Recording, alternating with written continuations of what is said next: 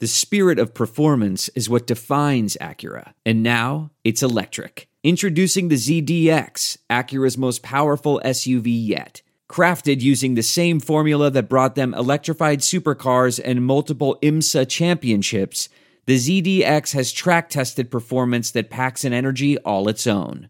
Unlock the energy and order yours at Acura.com.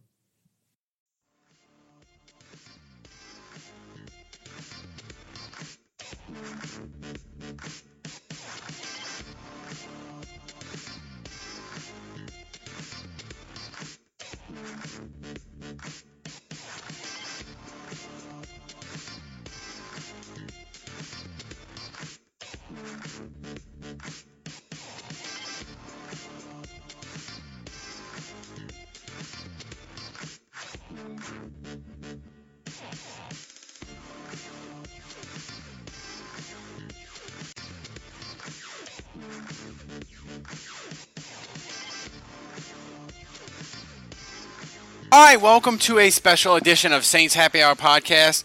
A friend of mine, he's from Canal Chronicles. He's John Sigler.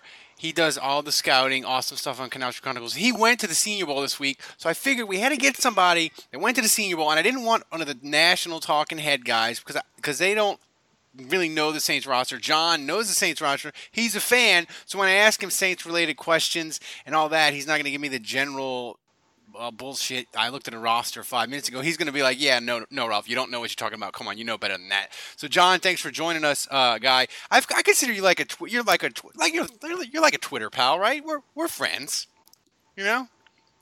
Yeah, man. Yeah, absolutely. He's like, yeah, what? He's like, yeah, whatever. I can't believe I'm doing this on a Saturday. So, John, you go to Mobile, right? And the thing is, I feel like, and just feel free to shoot down this theory, but a lot of people, the Saints 2017 draft, it was maybe the best. I mean, not only was it the best Saints draft ever, I think you can argue maybe it's the best NFL draft in the last 30 years. I mean, they hit it out of the park. Every pick was a home run practically. And, people are like saying, now, well, look, they're closer to the Super Bowl. They can take some more risks. They can be more aggressive and maybe take some character issues or maybe even be more aggressive trading up. But the more I think about it, John, I think they're not going to go that way. And that Sean Payton, if you listen to interviews, he said, look, the last couple of years, we really refocused on football smarts, character, and we looked at injury history.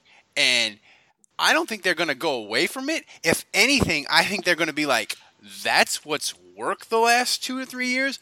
We're doing that, and we're doubling down on that, and we're going to take less risky guys. Is that a fair theory to have?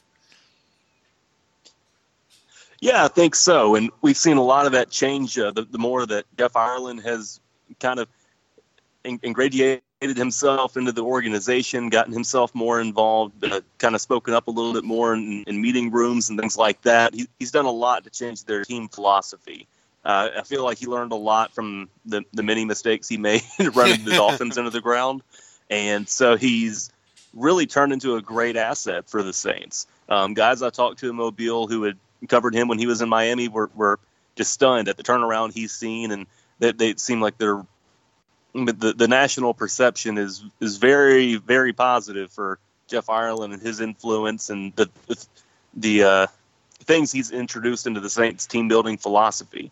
Now, some of that does come from the Saints themselves. I mean, Sean Payton's talked about how they want to get back to more their 2006 model when he first came in. They're looking for kind of sure things, real football guys, kind of not your guys going out clubbing all the time, which, to be fair, Kamara and Lattimore have gotten their run out of the nightclub scene in New Orleans, from what I hear.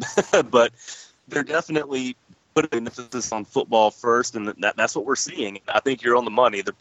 I don't foresee them getting off that route. I mean, the only kind of crazy YOLO scenario that comes to mind would be something like Baker Mayfield being available at the Oakland Raiders pick, and Peyton and John Gruden work out some kind of a crazy trade. Beyond that, I just don't see them doing anything to blow things up and kind of keep it rolling here for the next few years. Well, here's the thing. We'll get right to it because that was the talk, and that's sort of been the thing. Is Baker Mayfield? Saints fans love him because he's short, so he's short like Drew Brees, but he's more. I would say he's more athletic, although Drew Brees is more athletic than people give him credit for, obviously. And so Baker Mayfield's been the guy. But here's my question with him is his off the field stuff. Let's start there. Do you think it's sort of overblown? I feel like his off the field stuff.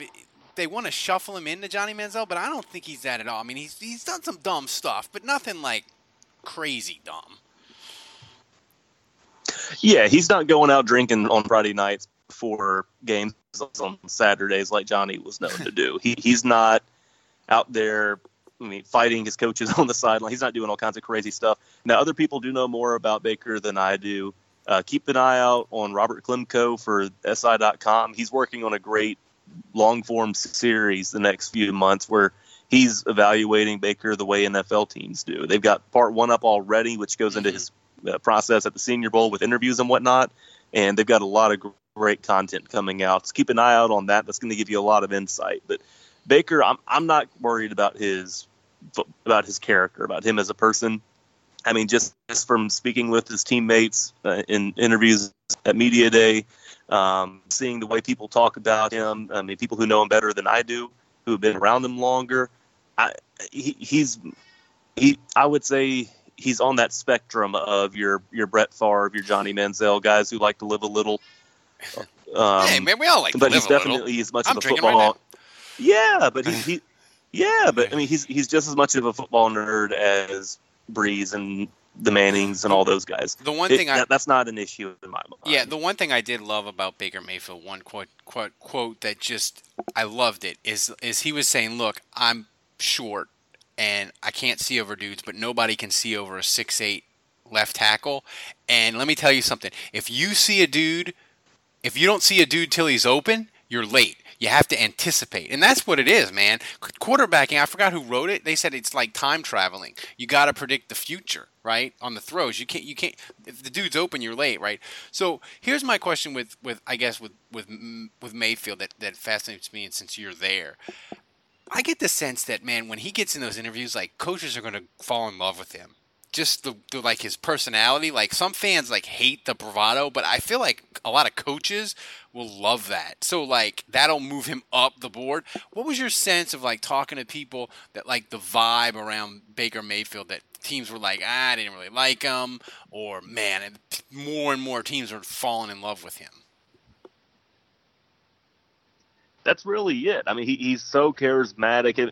We talk about these guys who are like a magnetic personality, and that's what Baker is. I mean, people talk to him and they fall in love with the dude, and it's really easy to see why. He's the guy you want on your side, who's taking charge of your locker room, who's calling plays, who's really at the wheel of an offense. And that's what we saw happen in Oklahoma, where he's out there running things, and he knows everybody's responsibility on every play. He's not he's not riding with the training wheels by any means. And I mean, coaches are a fan of him. Sean Payton's a believer, according to all reports that have come out so far. But so are people like John Dorsey and John Elway, who know a thing or two about quarterbacks in the NFL. Does John Elway really know about? I don't know that. Does John Elway really know about quarterbacks? I mean, he can play quarterback awesome, but his track record of picking ones. Well, John Elway is convinced that he knows a thing or two about quarterbacks. But I'm just saying. Paxton Lynch is kind of terrible. He was going to pay off. The evidence is there. I'm just saying. Oh, yeah. Yeah. So other players, John, like we're looking at tight end is another need where we look at the Saints and we're like, Josh Hill might be the only one back. You know, Kobe Fleener might retire because he's had concussion issues. Man, you know, he may not be back. His contract isn't that much, so they may be in the market for a free agent tight end and draft one. So what did you see at tight end that you liked, and what did you see about guys that you're like that you kind of like were circling and like, oh, that's a Saints guy? He's even though, and on the flip side, like guys that maybe in the consensus is that people like them a lot, but you're like, I don't think he'll fit with the Saints. Yeah, right off the man, it sucked. Right off the bat, two of the guys I was looking at, Dallas Goedert from South Dakota State and Adam Brenneman from UMass, they both dropped out of practice an hour into it on Tuesday. They both pulled their hamstrings. They're getting wrapped. They're getting ice bags, duct tape around their legs, and they're done for the week an hour into practice in Mobile. So that in a way that limited my search, but then again, those were two guys I was really dialed in on going into this event. But as far as the dudes who were actually there, Mike Gesicki from Penn State really took a lot of the headlines, and deservedly. I mean, I don't know that anybody plays the ball in the air better than he does as far as having the body control to go up and catch passes thrown behind him or make himself hit open, things like that. He's just really great in the air. He kind of reminds me of Evan Ingram from last year's draft. I don't know that he's going to be the athlete that Evan Ingram was, but he shows a lot of the same qualities. Is he going to be a first neither one of those guys are known to be. Is he going to be a first rounder, you think? It really depends on how he runs. I mean, that the NFL puts so much emphasis on the 40-yard dash that, I mean, if he's a slow guy, if he runs in like the low 4.6s, if he's a 4.7, no, he'll probably go in the second round. Now, if he goes out there and runs a 4.55 or better, then you're going to see guys lining up to get ahead of the curve. Something I'm going to plant my flag on this hill now. I really feel like the Saints are going to end up being in a position to get a tight end in the first round, similar to how they got Stephon Anthony at linebacker a couple of years ago, where their explanation for that was, well, we feel that like there's about to be a big run on these guys in the second round at this position. We want to get ahead of the curve, get our top guy, whoever it may be. That's whether interesting. That's Gesicki, whether it's Goedert, whether it's somebody else. So you're saying, I really feel like that's the direction this thing's going to turn out. That's good and bad because the 2015 draft, they had a lot of good linebackers. The Saints picked the wrong one. so it's good. Exactly. I like that. Man, if they would have got Eric Kendricks like we were all telling them to do, right? Just listen to Saints Twitter. Yeah. Exactly. Read the tweets. Come on, y'all. Yeah, exactly. We don't the bad tweets of people we like. We just delete them and pretend like they never happened. But the people we knew, we just grab on. You know, I'll be honest. I didn't hate the Stanley Jean-Baptiste pick. I didn't hate it. I wasn't like a huge fan of it. I was like, maybe. Oh, me neither. Yeah, you know, he's got size. He can run that Rob Ryan scheme. You're not a real Saints.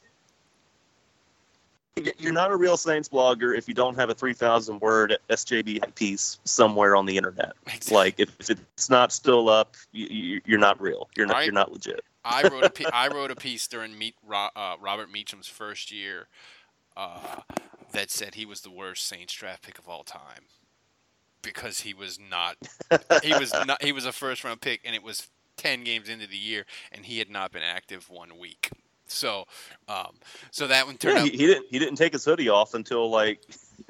Yeah. So I mean, that's the thing with the draft. You never know. But another position that I'm curious about, and this was a article, and I forget who wrote it, but it was a great piece about wide receivers, and it was a piece of, you know, we all think of wide receivers.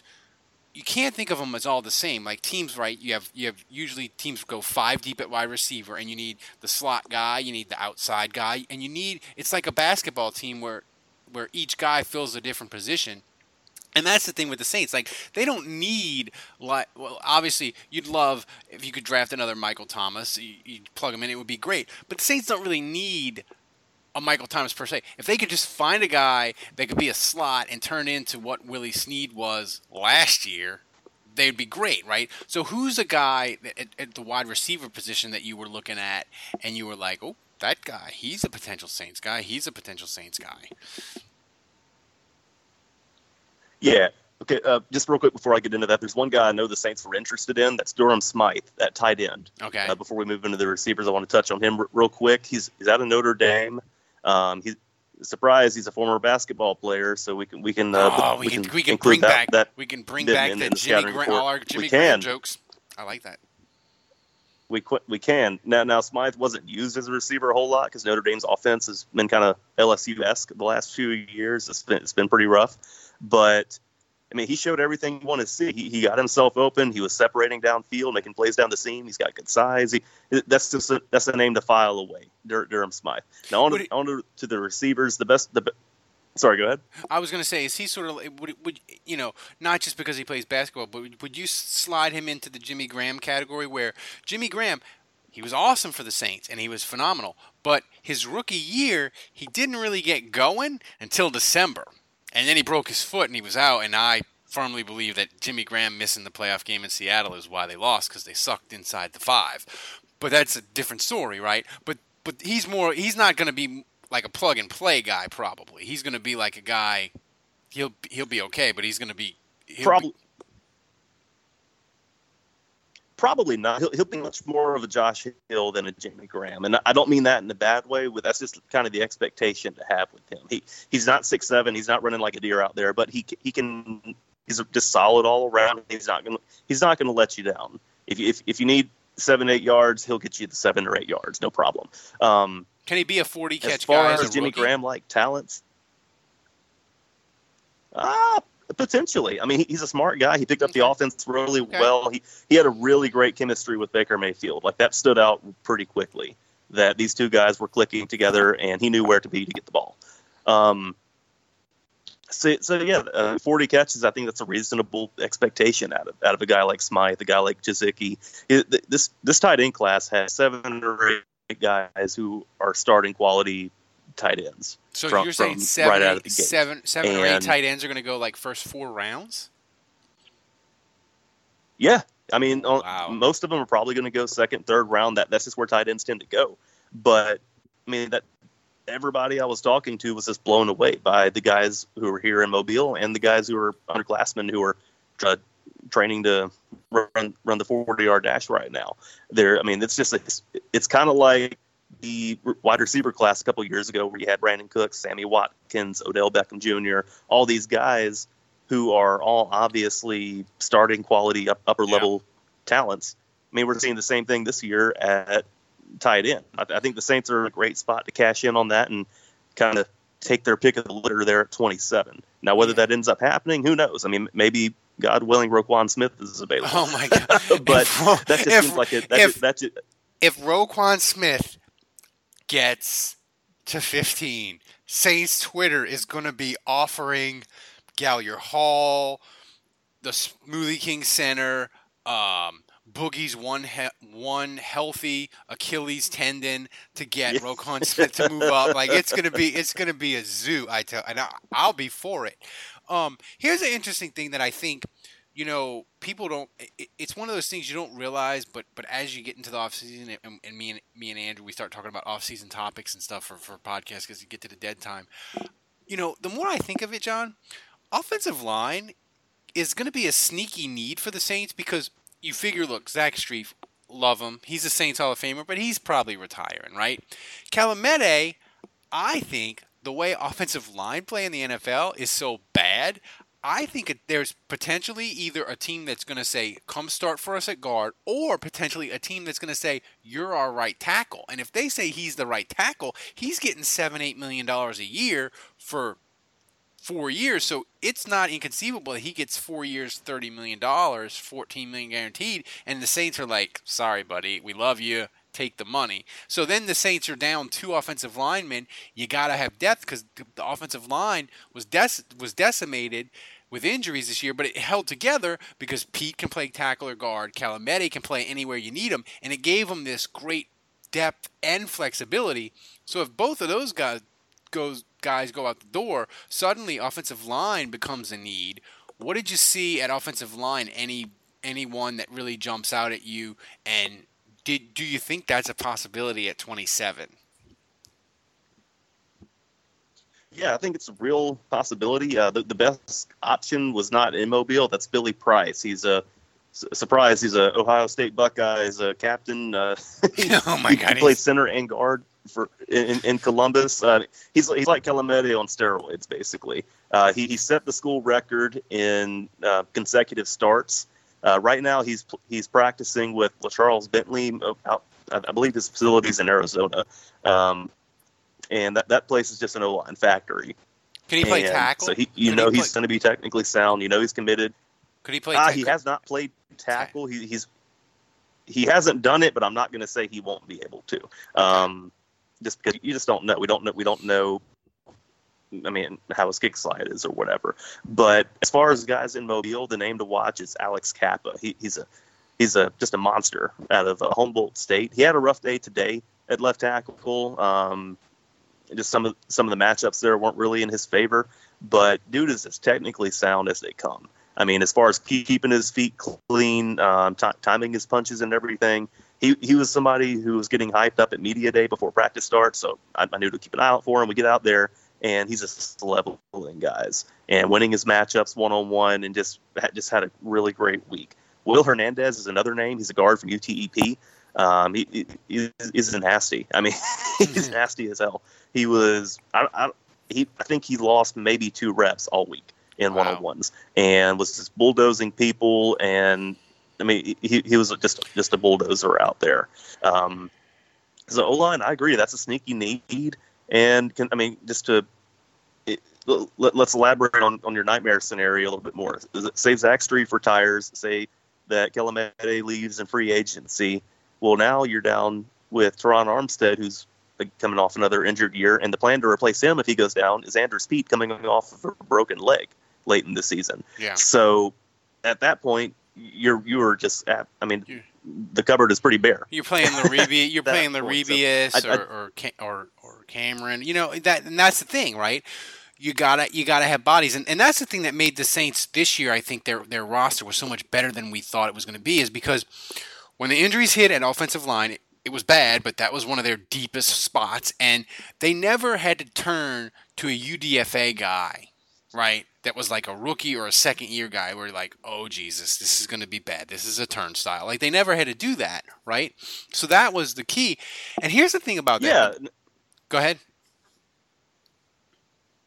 Yeah, well, the guy I look at in that situation you just described is Cameron Tom. He was an undrafted free agent out of Southern Miss. He came in underweight. In previous years, he would have been starting by week 11 or 12 and probably been a turnstile, like you're saying. Instead, he's able to get promoted from the practice squad to the active roster. He's able to keep down in his protein shakes, get his weight up, and get ready for next year. And by the way, they were in such a good. Yeah, go ahead. No, I was going to say, and he's one of those guys, sort of like Kelemete, where they want to have him keep him around and put him in the system. He's a guy that other teams wanted, and the Saints, before they elevated him to the roster, you can do the thing where you say, look, he's not on the roster, but we're going to pay him like he's on the roster. And that's a case of, the Saints did. He was the Yeah, at one point he was the highest paid practice squad player in the NFL. Yeah. To kind of keep other teams from coming sniffing around, but that didn't work. They had to promote him to the active roster, but it worked out in the end. Yeah, but that's a case of, you could tell, as he was the highest paid practice squad player, the Saints obviously went to him and said, look, we know you can go wherever you want, but there's a plan for you here, and I think he's a guy to keep an eye on, and that's the guy with depth. The one thing that's interesting to me about offensive line is, I used to, when I worked 1,000 years ago at WWL with Buddy D and Mike Detillier, I used to try to pick their brain, and I would talk to Mike Detillier, and I would say, Mike, what's the hardest position to scout? And he would say quarterback, and I'd say, what's the easiest? And he would say, it's offensive line, because they do something on every play. And then I talked to Mike Detillier last year, and he's like, offensive line is so hard to grade now because all these college teams, they run the spread, and these linemen don't have to do anything, and it's really a projection. So is that the case too, kind of at the Senior Bowl, where like these guys, you think they might be one thing, but then you get them in the pro style offense, and it's like, oh, not what we thought. Yeah, it can be like that, and something we saw that with specifically was the Oregon tackle. I think his name was Tyler Crosby. I want to say that was his name. But he's coming from Oregon, where they're running 70, 80 plays a game, where he's rarely actually touching anybody. And so whenever he did get his hands on somebody, he looked okay on tape. Then you get him in Mobile, and it's like a whole new world for him because he's going up against these 270, 280-pound monsters he's never hasn't seen since high school. So that is something we see, and I think that's why the Saints are focusing so much on O-line from really run-heavy college teams like Wisconsin, Stanford. They want guys who they know can get to their spot, get their hands on a guy, and move him. And they'll let Dan Rauscher and his assistants focus on pass pro sets and refining technique and conditioning and getting these guys up to speed as a pass protector. Yeah, and so now we go and we look at defense. And, my thought is, I feel like the Saints, they need a guy at line. They need a dude at linebacker. Their linebackers this year were okay. Man, that's what I've been saying. They need a Vilma. Big point of contention. Yeah. They need a Vilma. Like Vilma, when before his knee gave out in 2011, from 2008, 9, and 10, that dude was good. And he made plays, and you could see him, and he popped out on the screen on defense. The Saints don't really have a linebacker, although Manti Te'o, give it to him. He had some really good games in December. I don't know if he could do it the whole year, but they need a dude. But what's going to be there at 27? And what did you see at the Senior Bowl? A guy you're like, oh yeah, he looked good in the Saints uniform. Man, I wouldn't say any of the linebackers really stood out in a tremendous way at the Senior Bowl. The top seniors didn't attend. That's guys like Rashaan Evans from Alabama. They chose not to go, so you ended up with a lot of kind of lower-level guys there. The best of the bunch, in my opinion, was Shaquem Griffin from UCF. Dude just flies around. I mean, he's got extremely high energy. Is that the dude with one hand? Played a lot of different roles. Is and he's my hero because I only have one hand. He's my new hero. The Saints need to draft him. I will buy his jersey. Man, I'm all for it. I mean, dude's a playmaker. I compared it. I mean, stats are only worth so much. But if you compare him to Reuben Foster's college career, it's just two totally different players as far as turnovers, splash plays, things like that. And you turn on the tape, and it looks that way too. And that's what we saw in Senior Bowl practice. I mean, he's got to be a Griffin. He had some. No, I saw him on the plays. He is a freak running because the dude only has one hand, so he must have some other athletic skill to compensate for only having the one hand. And I think it's that he can just run and destroy people. Yeah, he can just move. I mean, he knows how to get around blocks. He knows how to fight through blocks as far as keeping himself clean and shedding off of guys on the move. He's just nice through there. Phil Savage said this he's the director of the Senior Bowl and everything. In his opening press conference, he said that the floor, the minimum expectation for Griffin at the next level is an 8-year player on special teams. He's going to round out your linebacker core as a reserve and just be a fan favorite covering punts and kickoffs. And if that's the least you're getting out of a guy like this, and anything on top of that is lighting out, you're in pretty good shape. I mean, that's worth a 4th or a 5th round pick, right? If you could draft a guy that's going to be your special teams captain for a decade, you'd spend a 4th round pick on that. The one thing I will say about his hand issue, and this may sound kind of morbid, but it's true. When Jason Pierre-Paul blew off his hand with the fireworks, a lot of people, and including me, were like, "That he's done. You can't play defensive end with one good hand. It's not going to happen. I don't care that everything else is elite, but he's got the weird glove, and he's still good. He's still a 8 to 12 sack guy. So maybe it won't matter. Maybe he'll just." Figure out a way to do it, And I want. Of this too. Go ahead. Yeah, I agree. I want him in black and gold. But think of this too. How often do we see a linebacker break his hand or break some fingers and put a club on and hardly miss a beat? All the time. I mean, we see that almost every week in the NFL. Onyemata did it in the playoffs. It's not an issue. Mm-hmm. So yes. Yeah. Oh, here's another fun fact. How many interceptions do you think Griffin has in his college career? Knowing that he plays with one hand, how many interceptions do you think he's bagged? 4. How many? Close. I'll take the under 3. my man has gotten 3 interceptions in his college history, and it's just not an issue for Dude, him at Saints all out on the corners field. didn't have I don't think Saints corners as a group had 3 interceptions between 14, 15, and 16. It's not a problem. Yeah. Yeah, not a bit. Now, we kind of glossed over wide receiver, so I do want to double back on that real quick. But before we move in deeper on the defense, 2 guys who really stood out to me in the week. The first one was the best player at the Senior Bowl, and that's James Washington, a receiver out of Oklahoma State. Offense, defense, quarterbacks, whatever. He was the guy, the lead dog. Mm-hmm. Whenever he took the field, that's where all your scouts, your PFF guys, that everybody was looking at James Washington. He won 10 of 12 reps in one-on-ones against press coverage over the course of the week. And the way he did that is just crazy. So he's a hair over 5'11", but he's got 34-inch arms. So he's got just a huge wingspan for a shorter guy, and he was not out-muscled by anybody all week. He can separate downfield. He can win 50-50 balls. He's just an elite receiver, and I would love to see the Saints get him at 27. I mean, he could really be that complementary piece to Michael Thomas. I was sitting between, that was Tuesday. So Tuesday I was sitting in the stands between two different coaching staff or scouting staff groups. I believe one of them was the Indianapolis Colts, and the other was maybe Dallas Cowboys. It was an NFC East team. I know that. Anyway, so we're watching them, and these scouts around me are just raving about Washington when he's going through one-on-ones and team drills.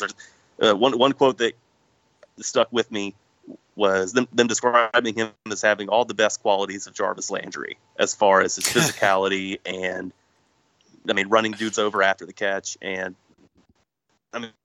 but on top of that, he's a legit vertical threat. He averaged something like 16, 17 yards per catch in college, has just produced year after year in a really high-powered offense. Yeah. And he's somebody who would fit right away in New Orleans. Now, if they don't want to go receiver at 27, which is understandable, guy to look out for is Michael Gallup out of Colorado State. First off, Gallup is a great name for a wide receiver. Sounds like a name from Any Given Sunday. Yeah, really. It's a scripted name. It's great. Now, his deal is he wins in a lot of the same ways Michael Thomas does, as far as making the hard stuff look easy. He just consistently caught the ball away from his body. He didn't drop many passes. And once he got the ball in his hands, he could just slip right past guys and pick up another 4 or 5 yards or more. And he's somebody I could see the Saints looking at there, maybe early on the third day of the draft, thinking, this guy's kind of a sleeper. He can come in and help us out in a big way. Mm-hmm. And he's somebody to watch out for. Now back to defense. The only guy I saw shut down James Washington, now that I've hyped him up for you, the only guy to take him down was Saron Neal out of Jacksonville State. He's already become kind of a Saints Twitter draft crush already, as far as his skill set. So he's a slot corner, but he's kind of built in the same way as Kenny Vaccaro, as far as lining up all over the field. In that, you look at his highlight reel, and that, take that for what it is. But his first 6 plays, he plays slot corner, single high, box safety, slot corner. And he just makes plays all over the field, and that's reflected in his stat sheet. So I looked into that, his history. This past year, he played slot corner more than anything else. He had 12 pass deflections, 1 interception, 1.5 tackles for loss. That's kind of what you expect out of a slot corner, right? Mm-hmm. 2 years ago, he mainly plays safety. He's playing in the box. This man had 15 tackles for loss and only 3 pass breakups. So that tells me he can play 2 different roles at a very high level. He can line up all over the field, and that's what we saw happen in Mobile, where he's just this physical dude who is always looking to hit somebody. And the interesting thing about Jacksonville State is not that they'll have a ton of tape, but they play big boy teams to get their paycheck to probably finance their football team so it can run, right? They play Ole Miss, they play Auburn. They're a homecoming opponent for SEC teams, right? So you'll have tape against him against elite competition. So that'll be an interesting thing with him going forward. I think. John. Yeah, absolutely. The interesting thing with this, with the Saints, we talked about it at the beginning of the show about how they focused more on character and that's and injury history. Are there guys at the Senior Bowl that sort of either wowed or didn't, and have like injuries going to be their thing? Like it's either if they show that they're healthy, they'll skyrocket up. If they aren't and they're hurt, they're going to plummet.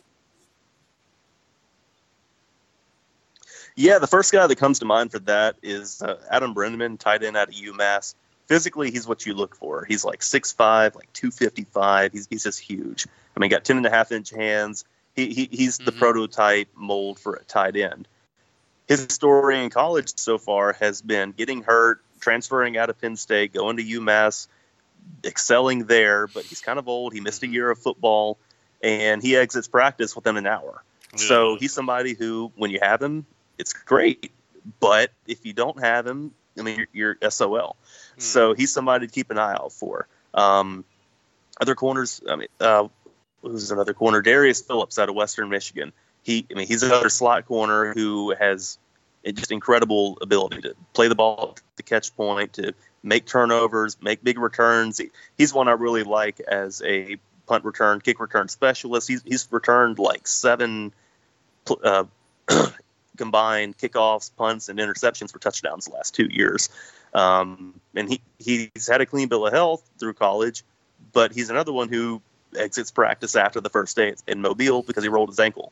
So that could be serious. It could be not. I mean, it hasn't been a problem in college, but it was here in Mobile. Yeah. So that's something you kind of question. As far as the longevity thing, and two, with Phillips, he's one of those corners who's kind of small on the smaller side. I believe he measured in at 5'11", 190 flat, 192, something like that. So he's a little slider. You wonder how he's going to handle doing a lot of hitting over the next few years. But I wouldn't say there's anybody like Anzalone, who we know had issues year in, year out, or lingering issues with the shoulder. Most of the guys who have been hurt chose to stand out. Yeah. So. Yeah, I mean, and to me, look, you never know how the draft is going to go because, listen, I consume probably as much, not maybe as much as you, but, your draft stuff is awesome. Other people, I consumed a ton of it this past year because the Saints had 2 picks. And I can tell you, I didn't see a one where, like, people were like, Marcus Lattimore, he's going to be there at 11. Like, that didn't even factor in to it, so you never. Oh, it didn't. You never know how it's going to go. The day of the draft. Yeah, the day of the draft, I took like 2 hours out of my time to put an article together where I just read something like 35, 36 different mock drafts and collected all the picks to say these are the guys most commonly connected to the Saints. Not a single one had either Marshawn Lattimore nor Ryan Ramczyk to the Saints. Out of 36 different articles put out within 12 hours of the pick starting, nobody saw this coming for either one of the Saints selections. So it's really wide open at this point. We could do all our projecting and reading all the rumors we want, but at the end of the day, nobody's going to be able to predict what's going to go down. Yeah, and so the way I look at it is be as informed as you can and learn about prospects. Yeah, I mean that's the thing. That's the thing I love about the on the clock is you can do the mock drafts, and I became addicted to it, and I did it, and I was trying to get Ramczyk at 32 for one of the mock drafts I did for WWL, but I did it like 4 times, and I was going to have the Saints trade up to get him as like a sort of like a clickbaity thing to get people to read the WWL column, and I just couldn't get it done. Like I couldn't do a realistic trade up to get, and he was there at 32. So what the hell? You never know. Yeah. The one thing that was really interesting, I thought the Saints were crazy to do it, but they were 100% right. They did not budge on the Malcolm Butler trade. They were like, look, we're not dealing you one of the high picks, New England, because we love the top 100 picks of this draft, right? And I was like, they're bonkers. There's nobody in the top 100 that's going to be as Malcolm Butler. Give New England what they want so you can get Malcolm Butler. But the Saints were 100% right because look at the 2017 draft. So I know it's early, John, but as you look at the 2017 draft, the top 100 picks of it, do you think 2018 is going to be the top 100 in 2018 is better, worse, or about the same? I don't think the top 20, top 30 picks are going to be as good this year as they were last year. Just because we don't have these elite talents like Myles Garrett, like Marshawn Lattimore. I mean, even guys like Deshaun Watson in the top 15. I don't see guys like that in this year's draft. Now, look, I'm a huge fan of Baker Mayfield. He's going to be a top 10 pick. I don't know that I like he's him going to be more top than 10? I liked Deshaun Watson last year. You think Baker Mayfield's going to be top 10? He's a lock at this point. So that means he's out. Top 10 pick. That means he's out for the Saints. Then we need the people that love him need to give up the dream, because that's a lot. I don't know that because Sean Payton is also heavily infatuated with Baker Mayfield, and I've shot this conspiracy theory off a few times already. But what happens if the Oakland Raiders are on the clock? Baker Mayfield's available, and Sean Payton is a phone call away from making a trade with John Gruden to go get his boy. John Gruden's got a 10-year, $100 million deal, so he can have a little patience. Yeah. So, that's more picks for Oakland to work with, and they've been one of the better drafting teams the last few years. Man, no, it's just too wide open. Draft, you'd get nothing. Imagine the headlines. I mean, yeah, you get 2018. You'd get nothing because you'd probably have to give the Raiders your 2019 number one, and you'd probably have to give them your third for 2018. So, like, your 2018 draft would be Baker Mayfield, and he would be sitting. Kind of. Well, that's what happened. That's what happened this past year. Was Kansas City traded up with Buffalo. They had 27, 91, and their first rounder in the following year. That's what it cost them to move from 27 to 10. Yeah. And potentially that's what they cost the Saints is their first rounder and third rounder this year, next year's first. Who knows? If you don't like go ahead. If you go keep talking about the top 100 of this year and what you think of it compared to last year. Yeah, so I really feel like this year. Yeah, I really feel like this year's. The more I study this class and the more research I do, I really feel like the strength of this year's draft is in picks 30 to 100 or even 30 to 90, where we have so many guys. I mean, especially the tight ends. There's so many options there that we didn't have in this past year's draft, where you had O.J. Howard and you had Evan Ingram, and then it falls off a cliff at tight end after that. Where now, I mean, you've got so many possibilities. You've got Gesicki and Goddard. We've already talked about.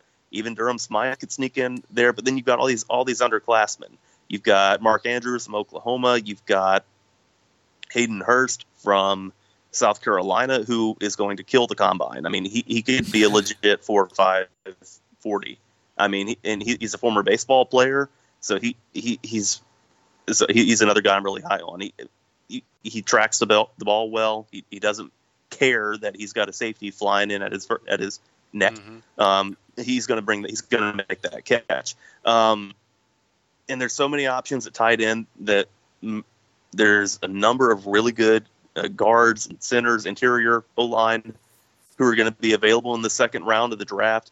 I'm just waiting for the Saints to start flipping all their late round picks into second and third round picks. Well, that's the thing.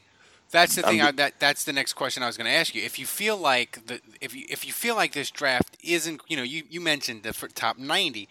So if the draft, if the Saints view it as 2017, the top 100 isn't as good, and this draft isn't as deep, those 2 5ths and 2 6ths don't do them any good. They may be like, you know what, we want player X, and we want him at 95. Hey, Kansas City, we'll give you the 2 5ths and the 4th because we want to go here to 75. So if you don't like the depth of the draft, you're much more likely, in my view, to burn picks 4th round and lower to get into that top 100 because the cliff that you just mentioned, it kind of falls off. If it doesn't go, if a team views this draft as like it's only 95 deep.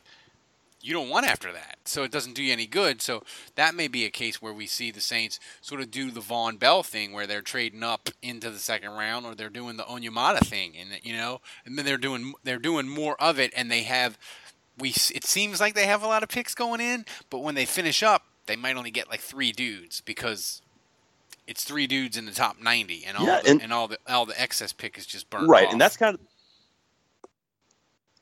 and that's kind of the shape their roster is in. Is I don't see how they fit 8 rookies onto this team. No way. I mean, no way. They're going to be active in free agency, but is there room for 8 fresh faces on this roster? I don't think so. Now, is there room for 4 or 5 really high quality guys? Absolutely. I think this draft on paper, it looks like last year's, where we had all these picks in the top 100 and we added multiple Pro Bowlers and everything, all these new starters. But I really think it's going to end up looking more like the draft from the year before last, where we got Michael Thomas, we got Sheldon Rankins, we got David Onyemata, we got Von Bell, where you're adding just really solid, high floor players who can come in and contribute immediately. You're not really rolling the dice on these guys. And I don't have any insider trading info here. This is just me trying to read the tea leaves, so to speak, where that seems to be the move, where the Saints are going to make their board, and the way they do it is really interesting. So they have their in-house kind of top 100 guys who they know fit their program, fit what they want, and then over the course of the pre-draft process, they will whittle that down to 70, 60, 50 names who they prioritize. And that's when you see them make their moves to go get Alvin Kamara or Von Bell or David Onyemata. They make these draft day decisions. And I really think that's the way this is going to end up going.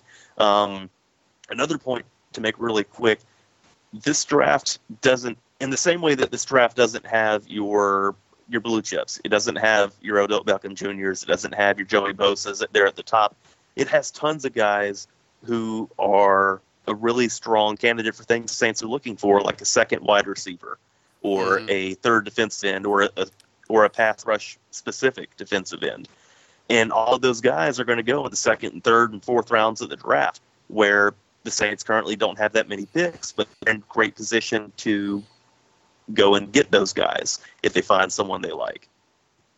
No, so I think you're right on the money. I mean, they're going to make a lot of moves. Yeah, I mean, and this is the thing, and it's one of the things where I picked them 9-7 in 2017, so I wasn't right, but I was pretty bullish on I like the roster better, and I was arguing with people. I was like, look, the days of the Saints having 3, 4, 5, 6 UDFAs making it's over.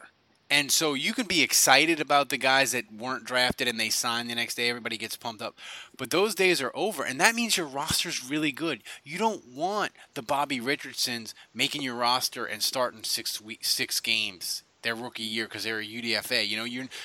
For every Pierre Thomas you find, there's 1,000 others that are terrible. So that's the thing with this roster. Like, I think, like you said, they're gonna. I think their draft class this year is going to be small, and I think rookie UDFAs to make the 2018 Saints, it is an uphill battle. I'd be stunned if more than 2 made it. And I think 2 is way high. And that's just a case of, you know what, when you have 2015, 16, and 17 and your drafts are from good, better, awesome, suddenly your roster, it goes from rickety to pretty iron tough, Yeah, and that's what they've been emphasizing the last few years is let's build a strong middle class on this roster. That's something Nick Underhill has done a great job highlighting is the Saints going out and pursuing these middle-level guys who they're not going to hurt you. They're not going to make a lot of mistakes, and they're going to keep you from having to rely on cheap undrafted free agents every year. And that's why they're in such a great position now to do like you said and go out and look for these top shelf talents. You don't have to say, well, we're gonna find some quality undrafted free agents. We don't have to do that anymore. They're not in a bad roster position anymore. Yeah. Well, John, before I let you go ahead. No, you're good. No, I was gonna say before I let you go, I always find it amazing that guys like you are like, I'm going to the Senior Bowl. and I don't know anybody. I don't work for a team. I don't work for the newspaper. I'm just going, and I'm going because I want to go. I want to scout these players. I want to get into the NFL job. I want to get a media job, whatever. I always find that amazing because I did it a long time ago, and I was like, I can't do this anymore. I'm just gonna get an SEO job because people think it's real, and I'm gonna make a nice living, and I'm just gonna write a fun column about Saints jokes. But you're going to the Senior Bowl and like trying to make a go of it, and I think that's awesome. So just give us a quick like view of like the experience of it, like trying to go. It's like a giant scouting thing, a huge scouting thing for the NFL, but it's like this giant like job fair of like people like you going trying to like make connections and like coaches looking for jobs. Like is it like I imagine it being, is it kind of like a zoo? It's kind of like a circus. It's almost like a carnival atmosphere, but it's super awkward at times. Like especially from a media perspective, the events that we're allowed to go to, like the weigh-ins and team lunches for media day, it's so weird, man. So I don't know if anybody's described this to you before or not, but weigh-ins are conducted in this big convention center hall, and you can hear a pin drop. So you've got several hundred team officials and scouts and media crowded in the back of the room, and then there's a stage and players go up there in their underwear and they get measured, and it's totally silent, and it's the most awkward thing imaginable, and everyone's uncomfortable, and they just refuse to change the format year after year. And then after that, we go to team lunch, and you have these players all sitting at tables eating the same buffet food that we get, but the media is like crowded around them. They're like corralled in, and we're just watching these guys eat for 15 minutes before we're allowed to go chat with them. And it's just the most awkward, pregnant silence imaginable. But once it gets going and you're allowed to talk to the players and you're allowed to interview coaches and see what they're doing and see the scouts walking around, it's just a really cool, surreal event. Like, I'm at practice, okay? And I'm walking around, and there's Vance Joseph and his staff with the Broncos out on the field, and I look, and there is the Falcons coaching staff. They're watching the defensive line go through their drills. And, I hate that I can spot Thomas Dimitroff at 60 yards, but the guy stands out with the hair and everything. And so I can see him, and then I look in the stands behind him, and there's Jerry Jones sitting in the stands, just chomping down on an unlit cigar, just taking in practice. And there is all these reporters that I follow on Twitter. It's.com. There's Chris Burke with The Athletic. There's all these guys just kind of hanging out and socializing and taking in practice. And it's just a really unique atmosphere. It's definitely something to take in, and practices are open to the public. You can go to Lad Peoples and take it in, and it's something I would recommend for sure. I mean, if you're ever able to make the trip, go for it for a day and just have fun. Yeah, it's the thing is I remember like the Senior Bowl was a big thing, but it used to be I'm old. I'm over 40. It used to be like you'd have to consume like the Times-Picayune articles and maybe listen to like Mike Detillier would go or Buddy D would have people on, and that was it. Now you've got Twitter, you got 9 million websites. Like people, I feel like people like that are like 25 and under, like you need to appreciate like all this draft info like that you get. It is back in the day it was like woohoo, we got 2 articles in the Times-Picayune, and you got Mel Kiper's draft book, and you got Mike Detillier's draft book, and that was it. Now you can just gorge yourself on it. Yeah. It's just wonderful. People are like, I want the good old days. No, man, the good old days sucked for sports, man. Today is like where it's at for sports if you're a sports fan. But John, I appreciate you giving me time. I know you fought through it like a trooper and had a cold at the Senior Bowl, and it was great. So I appreciate it. Time guy. So tell everybody, if they don't already know, you can go to Canal Street Chronicles, read this man. But how do they find you on Twitter? Yeah, guys. If you enjoy the takes, you can find me at John_Sigler. That's JOHN_SIGLERRR. Somebody took the regular Sigler account name, but thanks for having me on, Ralph. I'm free any time as we get closer to the draft. I'm sure the Saints are going to do all kinds of dramatic stuff. So. Oh, well, of course we'll do the draft, and it seems like it's far away, but it'll be April before you know it, and we'll be like consumed with mock draft. So, John, thanks for being on, and we'll have you on again, I'm sure. I appreciate it, man. Y'all have a good one.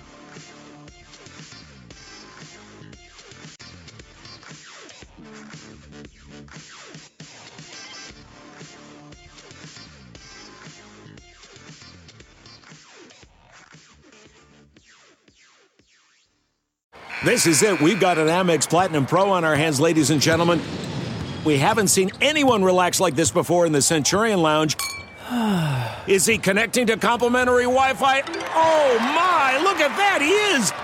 And you will not believe where he's going next. The Amex dedicated card member entrance for the win! Unbelievable! When you get travel perks with Amex Platinum, you're part of the action. That's the powerful backing of American Express. Terms apply. Learn more at americanexpress.com/withAmex. I want to tell you a story. It's a story about a scandal, broken relationships, gossip, rumors, money, corporate rivalry, and a broom. A performance-enhancing broom. My name is John Cullen. I'm a comedian, podcaster, and for 20 years, I was a semi-professional curler. And I want to tell you the story about how a single broom almost imploded the 500-year-old sport of curling. We felt like we were bringing a knife to a gunfight. It's the story of a superstar and his fall from grace. Well, I was being dragged through the mud. It's the story of two brother entrepreneurs with a dream. I said, that's great news. It's a story of intrigue. I still don't understand why we want to keep his name secret. The full story has never been told, so I'm going to tell it. Broomgate, how a broom almost killed curling. It was a year I'd like to forget. To listen to Broomgate, search for Broomgate in your favorite podcast app. That's all one word, Broomgate. Worried about letting someone else pick out the perfect avocado for your perfect impress them on the third date guacamole? Well, good thing Instacart shoppers are as picky as you are. They find ripe avocados like it's their guac on the line. They are milk expiration date detectives. They bag eggs like the 12 precious pieces of cargo they are. So let Instacart shoppers overthink your groceries so that you can overthink what you'll wear on that third date. Download the Instacart app today to get free delivery on your first 3 orders, while supplies last. Minimum $10 per order. Additional terms apply.